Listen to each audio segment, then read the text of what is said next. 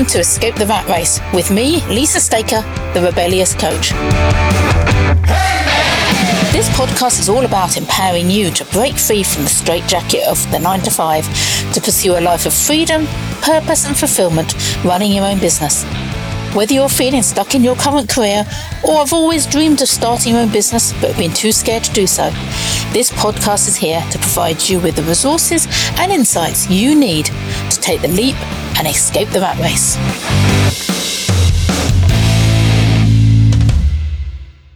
Hi, and welcome to this week's episode of Escape the Rat Race, entitled Entrepreneurial Magic, What Aspiring Business Owners Can Learn from Disney World.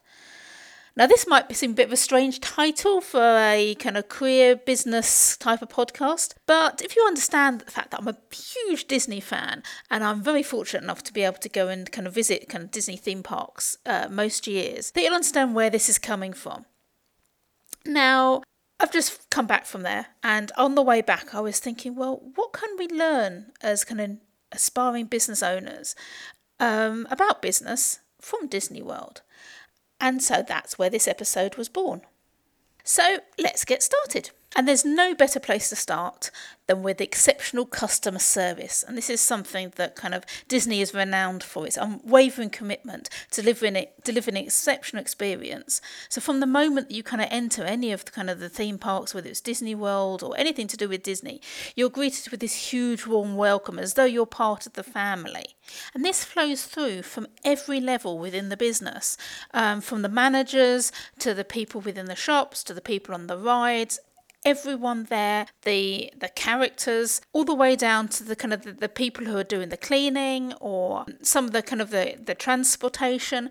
They have this kind of ingrained within them. So you know, whoever you go and speak to, if you've got a query or you're a bit lost or you need some help with something, they will be able to point you in the right direction. And it kind of all comes from kind of the training.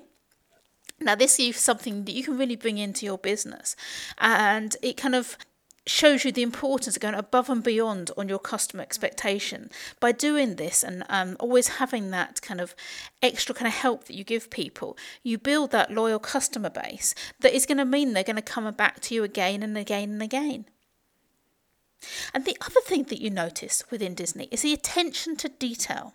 It happens everywhere. I mean, I'll give you a little example. My husband and I have quite often kind of gone to Disney for our wedding anniversary, and we'll take the cards over with us and we'll put them up in the room. And we don't expect anything of this, but we'll come back to the room in the evening, and we've had gifts left us from the kind of the Disney staff, or an extra special towel kind of done by the cleaning staff, or something there. I mean, it was really nice. One year we even then turned up and we had a big banner they'd made up and put it in the room for us to wish us happy anniversary, because they'd noticed that we were a returning customer coming back at the same time of year with that for our anniversary. So it's those sort of attentions to detail that means your customers will come back. And what you can do in business, you can do similar sorts of things like this, but it can also be in kind of just your web design to your packaging, it all kind of reflecting your brand's identity and kind of following that through into your customer service, can really kind of get you ahead above your other competitors. The other thing Disney do really well is build trust with you. It's very consistent, consistently the experience from one year to the next. Now, we know, and part of the reason we continually go back there on holiday is there will be this certain level of customer services. There will be we have this trust in them that we're going to have a certain level of quality and we're going to have fun when we're there. And it also kind of comes through into how they deal with things when things go wrong. Now, I'll give you another little example. One year, we had a significant issue with our room. And we phoned up, reception about it. And within 5 minutes, someone was there to kind of sort it out. And it was a problem that couldn't be sorted out very easily. So they said to us, right, you go off to theme parks for the day. If there's anything that you need that you would have normally come back to your room for, just buy it and give us the receipts. We will pay you back. And in the meantime, we're going to move you to another room. Now, we didn't have to do anything. They said they were going to move all our stuff to this other room, and it was just a floor above us, so it wasn't too far away from where we were. And we thought, oh, this is really good, we can still go out and enjoy ourselves. We had a young child at the time, so we didn't want to be stopped from kind of going out and having that enjoyment factor. And when we got back in the evening, we went to the other room, we walked in there, and everything that we had left was in exactly the same place as we'd left it in the previous room. I can only think that they took photos and kind of put things in place. I mean, the toothbrushes were in the same place, the shampoo was in the same place. It was all done for you. So what had been a kind of really big significant issue, they had corrected and made us think, they're fantastic. And that's part of the reason we go back, because it has built the trust with them. So what you can do with your customers is you build trust being consistent with your products, with your services, but also if things go wrong, if you can kind of correct them and kind of build that trust up, and actually you'll probably find them more trusting in the way after you've kind of corrected something when it's gone wrong than they were before. And this leads me to planning and preparation. Now, Disney World operates a really well-oiled machine. It's meticulous planning preparation. Everything they do, there is a contingency if things go wrong. They've kind of got everything in there. They kind of plan for everything. And even going to Disney World, anyone who has been to any of those parks, this type of holiday will know that it also takes for you a huge load of planning. So you can kind of learn from that.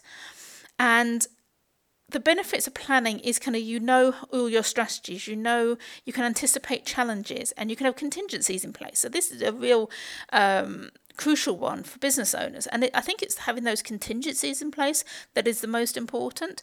And you see this within Disney when they have parades going through most of the parks certain times of the day, and they're big lavish things, but unfortunately the Florida weather is also quite wet at times, and you can have quite bad storms, and you can kind of see that as soon as they have a wet parade coming in, they have a contingency that maybe some of their floats can't go out because of the weather, so they'll put something else out. Characters with rain jackets on. I've seen it in one of the parades once. It was their wet weather parade, and basically they had a load of the characters all dressed up, people dressed up, and they had rain jackets on like the ones that people would wear within the parks, and they put on a fabulous display. And it meant the customers still had something that they wanted, but something that couldn't happen they'd rectified, but they had the plan there. It was all there. All the cast knew that this is what they needed to do. And the same thing can happen when you're actually there. You plan your days absolutely meticulously, and then a ride is kind of closed at the time you are hoping to go on it, and your day is all planned. So it's very hard to kind of mix and match your day around this, and then you have to kind of replan. You always have to have a contingency plan. Oh, well, if this is not happening, then I'm going off to do this. And that brings me on to adapting to change. Disney has adapted many times to change, including kind of technological advances, shifts in customer preferences. And that's something you have to be very aware of when you're a business owner. You'll do a lot of research maybe when you first start out about what your customers' needs, but if you don't adapt over time, you're going to find yourself kind of falling behind others, or not actually providing your customers with what they actually want. There are many examples that I could kind of give kind of within Disney World where this has happened, but I suppose the most recent and probably most relevant one is with a ride they used to call Splash Mountain. Now, within that ride, they had excerpts of an animated film which is no longer kind of considered appropriate. So what they've doing is they've closed that ride down, and they're rebranding it with something which is much more kind of change with the times, and looking forward to the kind of the next 10-15 years will be much better for that market. So they're making this change. Now this is taking them ages, but as a kind of a smaller business owner, if things like this happen, you should be able to kind of adapt much more quickly. And that's kind of one of the advantages of being kind of a smaller business, is that you can actually adapt quickly. You can kind of take those surveys of your clients, and if you see things are changing, you can adapt maybe quicker than some of your bigger competitors. And this issue that kind of Disney World had with Splash Mountain brings me on to the next part, kind of embracing diversity and inclusion. Now, I've had several visits that may have come through to Disney World, and I've always thought, kind of looking at kind of the staff members and the people that are there, they're very good at including everyone possible within the theme park experience. And that is something that we want to be able to do in business. We want to be inclusive to everyone. So look at kind of what your products and services are, look at the audiences that you are kind of going to, and do some market research and see if there is anything that you can do to make yourselves more diverse and inclusive. Now, I'm going to give you a little bit of an example because I love this one. On my previous visits, I've kind of seen staff who have been in wheelchairs, and one which has had a guide dog, which it's lovely to be able to kind of see them working. But the ones I saw this year, there was a couple of people who had support dogs. I think they were for medical issues, and these were staff who had these dogs, and kind of to watch these dogs working, they're absolutely fabulous. It was hugely hot, but they were coping with the heat, and they were gorgeous dogs, and they were doing obviously what they were trained to do. But it kind of shows how an employer can adapt what they're doing to be able to kind of be inclusive in who they employ, and that is something that we should all embrace within our own businesses. And now I'm going to go on to guest feedback. So within Disney, they actively seek your feedback, and they're always sending out surveys. I don't know how much they take notice of these surveys. I assume they do because they do adapt their services. But this is something we really should be doing. Do regular services with your customers to be able to improve the products and services you offer. Now, not everything they say that you would necessarily change for them. It might be something that's very individual for them. But this kind of continuous feedback should be actively sought and help you then be able to grow your business. The final area I would like to look at is perseverance in the face of challenges. Now, I mentioned earlier about the time when we had that room and how they kind of corrected it and things. And I think this one is kind of the slightly different. When you're kind of having setbacks and challenges, and Disney, like any other kind of business, has had these. And how you deal with them and how you cope afterwards is a real kind of life lesson to help you in your business. So I'm going to give you the story of Disneyland, which opened in 1955. And it was kind of Disney's first park. It's before Disney World. And this is the list of things that went wrong on that opening day. And I'm sure there were some others that didn't get documented. It was flooded with fake tickets. There was a lot of people trying to get in who didn't have real tickets. The traffic was backed up for miles, something we're all very familiar with. The park was covered with wet paint and weeds because it wasn't really quite finished. It was a bit of a rush job. The visitors wiped out all the food and drink supplies within hours. There was a plumber's strike. I think there was one story where Walt Disney was asked, would you like toilets or the sinks plugged in? And I think his conclusion was, well, you need to go to the toilet, but maybe washing your hands afterwards wasn't critical. Whether you agree with that or not is another thing. But, that happening when you're trying to open up such a big park must have been so significant. The weather was scorching hot. After coming back from kind of doing Disney World when it was scorching hot, I can see how that is a real problem. It really it means you're drinking much more water, which may have impacted the drink supply, and you're going to be looking for shade and relief from that heat quite a bit, which if a place wasn't quite finished, then that might have been a problem. The rides kept breaking down. Selling a theme park with no rides must have been quite hard. There's a riverboat that goes round one of the lakes within Disney, and that sank. The Sleeping Beauty's castle, which is the castle you quite often see on the pictures. I know quite often it's the Disney World castle that you see. You see Cinderella's castle, but Sleeping Beauty's is the one in Disneyland, and that almost caught fire. And then on the day, ABC, which is a TV channel over in the States, was doing a live show, and it was described as a train wreck. So all of these things happened on Disneyland in its opening, and if you look at it now, Disneyland, and has been for a number of years, hugely thriving theme park. Disney went on to open Disney World in 1971. I'm sure that went much more smoothly, kind of learning your lessons. So what can you learn from this? And I think my biggest takeaway of this is you hear quite often that when people first do webinars or they first launch a product, it goes wrong. For whatever reason, it isn't successful. The people you expect don't turn up, or you don't get as many sales. What we can learn from this is to have a look at it, see what went wrong, regroup, and go out again. One of the biggest lessons that you can have whenever you're kind of starting a business is resilience.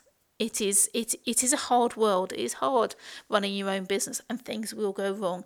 And it's how you actually kind of cope with things when they go wrong really kind of shows how successful your business is going to be. So in conclusion, while Disney World may seem like a world of fantasy, its business principles and success are very real. As an aspiring business owner, you can draw valuable lessons from Disney's commitment to customer service, attention to detail, planning, and much more. And by applying these lessons to your own endeavours, you can set yourself apart from those others and create your own magic in the business world. So that's it today for the Escape the Rat Race podcast, and I will leave you with a quote from Walt Disney himself. All our dreams can come true if we have the courage to pursue them.